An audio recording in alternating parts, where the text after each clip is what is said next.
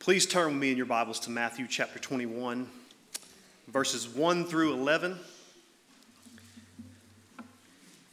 And when you found your place, please stand for the reading of God's Word and remain standing for a time of prayer following.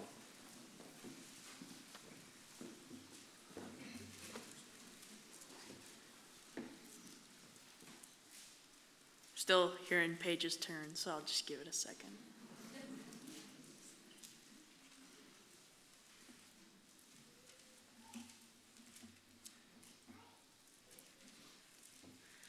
When they approached Jerusalem and came to Bethphage at the Mount of Olives, Jesus then sent 2 disciples, telling them, "Go into the village ahead of you. At once you will find a donkey tied there with her foal. Untie them and bring them to me. If anyone says anything to you, say that the Lord needs them, and he will send them at once."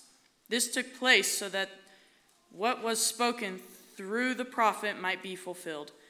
"Tell daughter Zion, see, your king is coming to you, gentle and mounted on a donkey, and on a colt, the foal of a donkey." The disciples went and did just as Jesus directed them. They brought the donkey and its foal, then they laid their clothes on them, and he sat on them. And a very large crowd spread their clothes on the road. Others were cutting branches from the trees and spreading them on the road. Then the crowds who went ahead of him and those who followed shouted, "Hosanna to the Son of David! Blessed is he who comes in the name of the Lord. Hosanna is the highest heaven." When he entered Jerusalem, the whole city was in an uproar, saying, "Who is this?" The crowds were saying, "This is the prophet Jesus from Nazareth in Galilee." Let's pray. Dear Heavenly Father, thank you for this wonderful opportunity, Lord, of letting us come in here and worship and praise you in this beautiful new sanctuary, Lord. I pray that you be with our country right now, Lord, and everything going on with it, and especially with this virus, Lord. And I pray that everything gets back to normal soon and everybody's healed. I pray that you forgive us for all our sins, Lord, and be with Chase today as he preaches the lesson. Amen.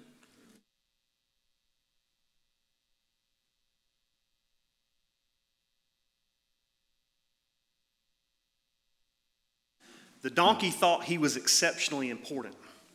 So he said, "I'm going to go get a second dose of what I received yesterday." So he says to himself, "I'll start at the well." So he approaches the well. There's people filling from the well there, and they pay him no attention. And he thinks to himself, "What is the matter with you? Don't you know who I am? Praise me, wave palm branches in the air, put them in front of me at my feet," and still they paid him no attention. So he thought to himself, "You know what? I'll go to the marketplace. There are surely better people there." So he makes his way to the marketplace, and there he receives the exact same reaction. So discontent, he heads home, and he tells his mom what's happened. And she says, "Well, son, you're just not that important without him." And there's a lot of truth to that short story. Oftentimes we think of ourselves as far more important than what we actually are. In the Christian faith, we recognize every day as important because every day is a gift from God. However, there are certain days that we hold in slightly higher regard. I think about Christmas, where we celebrate the birth of our Savior. I think about Easter Sunday, where we recognize the resurrection of our Savior, which without Christianity falls apart. And then I think about today, Palm Sunday, where we recognize Jesus' triumphal entry into Jerusalem as a lowly king on the back of a donkey. Before we look at the text today, I want to point out that all 4 accounts of the gospel mention the triumphal entry. Now, sometimes we don't concern ourselves with the intricate details of Scripture thoroughly enough. And because of that, sometimes we aren't able to give as adequate a defense of Scripture as we should. Skeptics read things like this and they say, "Look, there's some differences here in your Scripture. This presents a problem. There are errors here. You can't possibly believe this fallacy. You're mistaken." That being said, the first thing we're going to look at today are some contradictions of Scripture. As Christians, we believe in the inerrancy of Scripture, correct? Do you believe in the inerrancy of Scripture? Let's take a detailed look at the so-called contradictions in Scripture. Matthew chapter 21, starting in verse 1. When they approached Jerusalem and came to Bethphage at the Mount of Olives, Jesus then sent 2 disciples, telling them, "Go into the village ahead of you. At once you will find a donkey tied there with her foal. Untie them and bring them to me. If anyone says anything to you, say that the Lord needs them, and he will send them at once." Now, as I mentioned earlier, all 4 accounts of the gospel mention Jesus' triumphal entry. You'll find it here in Matthew 21, Mark 11, Luke 19, and John chapter 12. Now, other gospel writers will point out that there was one colt. Now, is this a legitimate contradiction? Can we make sense of this discrepancy? Did Matthew make a mistake, or was there a mistake somewhere along the line in what he recorded? Does this mean Christianity falls apart?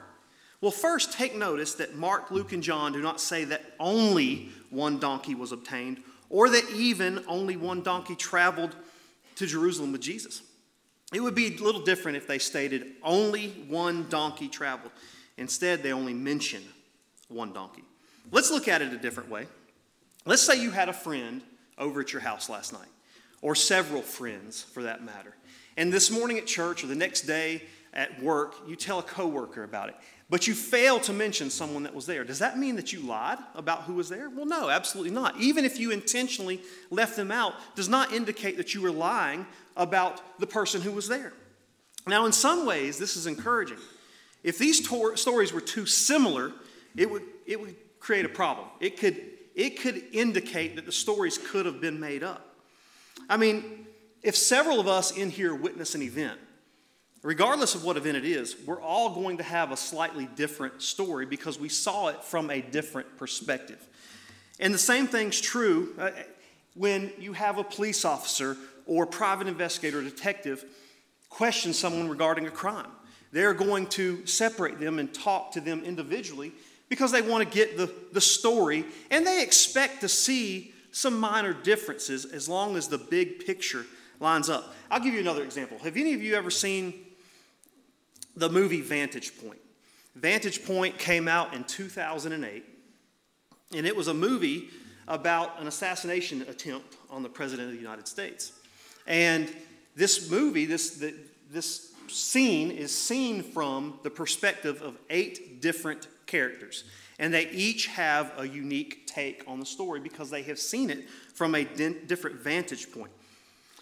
So the stories between Matthew, Mark, Luke, and John are no different. They each had a different vantage point and therefore recorded things slightly differently. Now keep in mind that Matthew was one of the disciples as well, where Mark and Luke were not. So it is quite possible that Matthew was one of the 2 disciples commanded by Jesus to go on ahead of him to retrieve these animals, and therefore he recorded a little bit more detail in the story. Verse 4, "This took place so that what was spoken through the prophet might be fulfilled. Tell daughter Zion, see, your king is coming to you, gentle and mounted on a donkey, and on a colt, the foal of a donkey." Matthew's recording here in chapter 21 is a direct reference to Zechariah chapter 9, verse 9, which says this: "Rejoice greatly, daughter Zion. Shout in triumph, daughter Jerusalem. Look, your king is coming to you. He is righteous and victorious, humble and riding on a donkey, on a colt, the foal of a donkey." Now, some will say Matthew misinterpreted this prophecy. Either Zechariah was only referring to one donkey, or Jesus rode 2 donkeys at the same time. And that would look awful ridiculous. I mean, Jesus trying to straddle 2 donkeys or sit on one and throw his legs across the other. I mean, you try to picture that. It would look awful ridiculous, wouldn't it? How in the world is that even possible? I always tell these students, when you're looking at Scripture, there are 3 things that you need to look at to get a better picture and a better understanding of what's going on. First, you need to look at the context. And then you need to look at the culture. And then you need to cross-reference that with other places in Scripture. So, do we have anything in Scripture to cross-reference in regard to a donkey? Actually, we do, believe it or not. Turn to 2 Samuel chapter 16.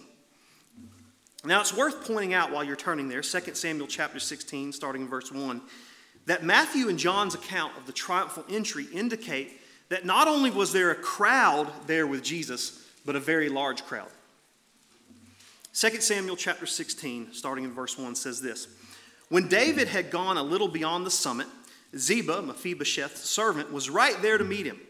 He had a pair of saddled donkeys loaded with 200 loaves of bread, 100 clusters of raisins, 100 bunches of summer fruit, and a clay jar of wine. The king said to Ziba, "Why do you have these?" Ziba answered, "The donkeys are for the king's household to ride.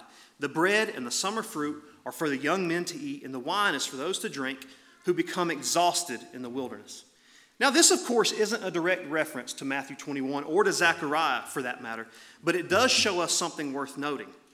Typically, when traveling, one donkey might have had supplies for the men who would be going, or for the large crowds that would be gathered. It is also quite possible that since Jesus rode a donkey that had never been ridden before, this donkey could not travel without its mother. It needed the companionship of its mother to stay on course, to stay on track. We all picture that. We can imagine that. Now, it wasn't a long trip for Jesus. Jesus could have walked this trip. As a matter of fact, this is the only place in Scripture it's recorded where Jesus rode an animal rather than walked during his ministry. Now, there's speculation that Jesus did not stay in Jerusalem the entire week of the Passover, but rather he traveled back and forth between Jerusalem and Bethany each day. Now, I want to be clear. You may think, listen, this is really unimportant to me. I'm a follower of Christ. I'm a believer. And I don't really care if there was one donkey or 2 donkeys or 30 donkeys. It doesn't matter to me. I'm a believer. Well, here's why it's important. Because skeptics will look at things like this and they'll say, well, here's a reason not to believe. And we need to have an understanding of where they're coming from so that we can help better guide them and point them to Jesus Christ, our Savior. Let's shift our focus for just a moment and talk about the courage of Christ. Courage. As believers, we understand that Christ was both fully man and fully God. Now, that's easy to say, but it's much more difficult to convey and to understand. I mean, being both fully God and fully man. John chapter 17, verse 5 says this. We understand that and now, Father, glorify me in your own presence with the glory that I had with you before the world existed. Jesus Christ is the embodiment of God in the flesh. Therefore, he is both fully man in the sense that he knows what our struggles are. He knows what our temptations are. He knows what it's like to walk and have the human experience, but he's also fully God. Imagine for a second the courage it took coming into Jerusalem knowing full well you would be handed over to be crucified. I want you to picture what Jerusalem would have looked like for just a second this week. This was the week of Passover. During the Passover, the Jews would have celebrated being out of bondage to Egypt. You can remember back in Exodus when Pharaoh was enslaving the Jews, and God poured these plagues upon him, and the last of which was the death of every firstborn son. And the Jews would take and they would sprinkle blood, the lamb's blood, on the lamppost so that the death angel would literally pass over. This was the last plague, and this is what they're celebrating. Jews would literally flock to Jerusalem this time of year, and some scholars believe that the year Jesus was crucified, there could have been upwards of 1 million people in Jerusalem that year. Now, they don't all agree on that. Some say several 100,000. Some say upwards of 1 million. Either way, very large crowds. And there would have been a lot of excitement, a lot of celebration. There would have been children playing in the street, a lot of hustle and bustle, vendors selling goods, a lot of commotion going on, a lot of laughing and yelling, people scurrying down the streets, just a ton of stuff. Now, keep in mind that the Romans dominated the show during this time. The Romans would execute a great show of strength during this time as well. It was almost as if the Romans would say, all right, listen, you can have your little Passover feast. You can have your little celebration. You can join in the fun and do all this kind of stuff, but just keep in mind who's in charge. We rule over you. We run the show here. And just so you know that, we're going to be prowling around in this show of force. Just so you know who's in charge. There's actually a sermon that I've listened to before where a man talks about Jesus' triumphal entry into Jerusalem on one side And then at the exact same time, the Romans having their triumphal entry into Jerusalem on the other, on war horses in a show of strength and fortitude. Picture something similar taking place today. Think about for a moment a police force sitting outside today, symbolic of, now listen, you can come to church and you can sing your little worship songs and you can have your little fellowship. And you know what? You can even meet an hour early and you can have some Bible study. But don't you dare take that junk outside of the church. Don't you dare try to reach your community with it. And just in case you get too carried away, we're standing right out here as a show of force. Don't think it can happen? Don't be so sure. This past year, John MacArthur's church was fined several times for having 12 people in their auditorium for a prayer meeting, an auditorium that seats several thousand. In Kentucky, this past year, worship attenders would have their license plates taken down, and they were forced to quarantine for 14 days after showing up because they violated the stay-at-home order. I'm going to tell you, I think about even last night. I don't know how many basketball fans are in here. I haven't watched any basketball this year, but I think about Oral Roberts. Oral Roberts, they lost last night. They were defeated by Arkansas 72-70. And I think about this past week, I don't know if any of you had an opportunity to see it, the USA Today put out an article about Oral Roberts. And they said in it that they should have never even been invited because they're a Christian school and the Bible is archaic and they hold certain prejudices against homosexuals and transgenders. I'm telling y'all, we've got to be prepared. We need to make up our minds right now. Are we going to be prepared for a time of that? Because I'm telling you, as much as I hate to say it, as much as I enjoy coming here freely and not being bothered, I fear that persecution's right at our door. Are we going to have the Christ-like courage to keep showing up when it does? If and when that day comes, are we going to have the Christ-like courage? More than that, will we continue to be the church out there? I mean, it's one thing to show up here once or twice a week and another thing to live it out there. I know, because I struggle with it. There's people sitting in this auditorium right now that know me better than anybody in the world, and they'll tell you I struggle with it. Look at verse 8. I want to say one more thing about that. Jesus Christ came into this scene knowing full well in the coming days he would be given over to be beaten, scourged, and crucified. And he still did it. Verse 8, a very large crowd spread their clothes on the road. Others were cutting branches from the trees and spreading them on the road. Then the crowds went ahead of him, and those who followed shouted, Hosanna to the Son of David. Blessed is he who comes in the name of the Lord. Hosanna in the highest heaven. When he entered Jerusalem, the whole city was in uproar, saying, Who is this? The crowds were saying, This is the prophet Jesus from Nazareth in Galilee. Hosanna, they shouted. Hosanna means save us. Save us, Son of David. Blessed is he who comes in the name of the Lord. These people thought this was the Savior who was going to come in and free them from Roman oppression. They thought he would lead them to a mighty victory over the Roman government, and he eventually would, but not in the way that they were expecting. He would come as a lowly king riding on a donkey that had never been ridden, a humble king who would be executed a week later.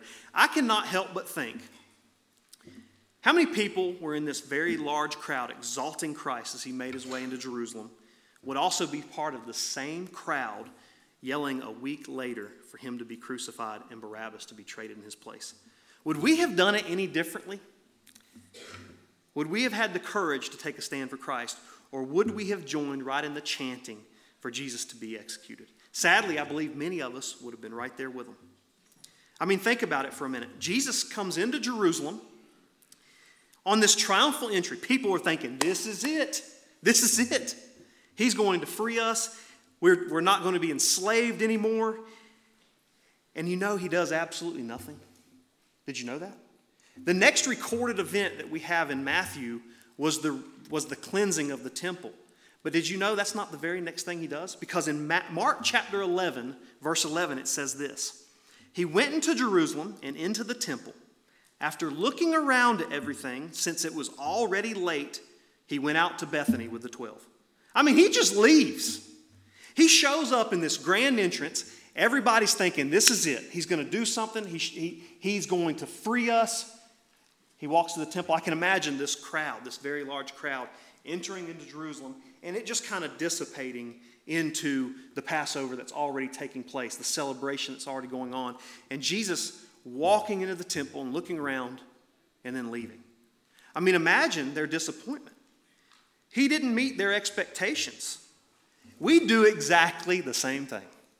We do exactly the same thing. We treat Christ according to our expectations. How many of you have had expectations of God and he didn't meet them the way that you thought he should? Maybe you got passed over for a promotion at work. Or maybe one of you students sitting here, you didn't get that scholarship that you thought you really deserved, that you've been kind of pouring out into. Maybe you didn't get accepted in the school you wanted to. Maybe you're having a real problem in your relationship at home, and you're thinking, you know what, this is it. I'm getting ready to bust up with my spouse because God's just not meeting my expectations. What about when the church doesn't meet your expectations? What about when a pastor forgets to call you back? Or they don't come visit you for a surgery? Or something happens? We treat God according to our expectations of him. And we say, you know what? Fine, forget it. He didn't meet this expectation of me, or for me, I'm done. I'm done with this church thing. I'm going to stay at home. I'm going to forget it. And then we go home and we get out of the fellowship with other believers and we harbor bitterness and resentment. We treat Christ according to our expectations, and we quit trusting in God and in his love and in his mercy and in his goodness for us. Do we have the courage to take a stand for Christ in a world that is daily drifting further and further from the truth? Moving on to point number 3, let's talk about control. How many of you like being in control? I like being in control too. I mean, we want to control a situation. I'll tell you, like for me personally, I like to drive because I like to be in control of the vehicle. It's not that I don't trust you. I just trust me a whole lot more. Okay? So that's just the bottom. And for most of us, that's the case, especially most men. We want to be in control of a situation, of a conversation, of our lives, whatever the case may be. We want to be in control. But the fact of the matter is, how much control do we really have? We've got very, very little control. Now, what about Jesus? Is Jesus actually in control? Does he control the events that are taking place, or is he just arranging things as he goes? Is he and the circumstances surrounding the events of his life and the lives of his disciples just a product of chance? Or does God, Jesus, God in the flesh, have control over these things? Some people will say Jesus wasn't necessarily in control. I mean, back in the beginning verses, Jesus tells 2 disciples to go on ahead of him and to retrieve these 2 donkeys. And they'll say, well, hang on a minute. You know, it seems really unlikely that Jesus just knew that those animals would be there. And he knew how the owners of those animals would respond because he told his disciples how to respond. And in other gospel accounts, they responded exactly as Jesus had told them, and they said, the Lord has need of him. I mean, was Jesus really in control of that, or did he perhaps make an arrangement of that prior to? I believe in the sovereignty of Jesus Christ. I believe he absolutely had the foreknowledge of what would take place. Remember what I said earlier about cross-referencing Scripture with other parts of Scripture? You don't have to turn there. I'm going to read this for you. Look at Mark chapter 14, verse 13. Listen to this. So he sent 2 of his disciples and told them, go into the city, and a man carrying a jar of water will meet you. Follow him. Wherever he enters, tell the owner of the house, the teacher says, where is my guest room, where I may eat the Passover with my disciples? He will show you a large upper room upstairs, furnished and ready. Make the preparations for us there. So the disciples went out, entered the city, and found it just as he had told them, and they prepared the Passover. Also at Mark chapter 10, verses 33 and 34. See, we are going up to Jerusalem. This is Jesus talking. See, we are going up to Jerusalem. The Son of Man will be handed over to the chief priests and the scribes, and they will condemn him to death. Then they will hand him over to the Gentiles, and they will mock him, spit on him, flog him, and kill him, and he will rise after 3 days. Ladies and gentlemen, Jesus was in complete control of his life in the events leading up to his death. It wasn't happenstance. It wasn't a random chance of events. Christ was in total control. These are just a few of the events he foretold. There are many others. Think about it. So maybe someone does say, okay, well, in the Matthew 21 account, Jesus didn't really have the foreknowledge. He set that up ahead of time. It seems far more unlikely that he knew that there would be a man carrying a jar of water in the city at the same time that would show them to the Passover room. And then in Mark chapter 10, he predicted his death for the third time. In the same way, it's not by chance that you're here today. It's not just chance or dumb luck that you walk through those doors. You may think you were forced to be here today.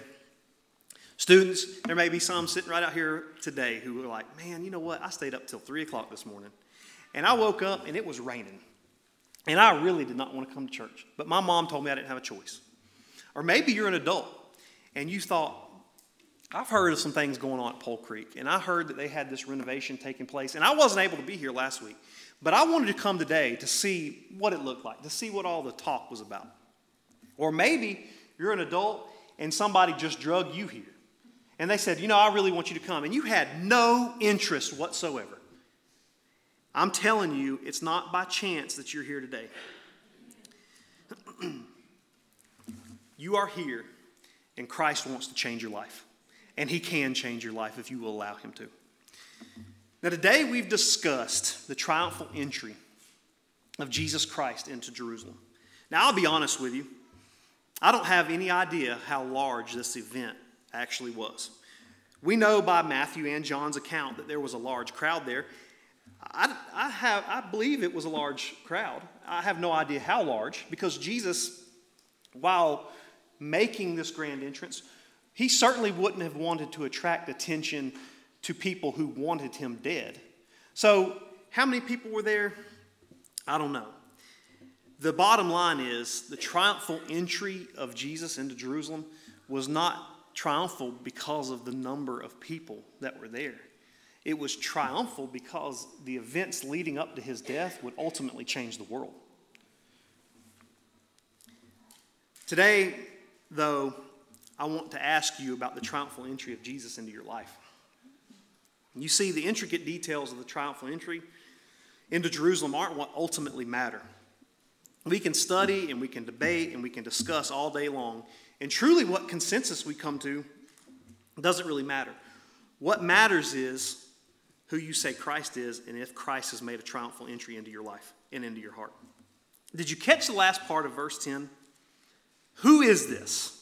Who is this, they ask. Verse 11, the crowds were saying, this is the prophet Jesus from Nazareth in Galilee. Do you know him today? If not, today is the day to allow Christ to make his triumphal entry into your life. I promise you, you will not regret it. Too many times we look to so much else to find hope and to find life in. And aren't you tired of looking in other places for hope and for life, when the only thing that could possibly fulfill it is Jesus Christ? You've tried everything else under the sun. If God's speaking to you today, I ask that you allow him to make that triumphal entry into your life. Pray with me.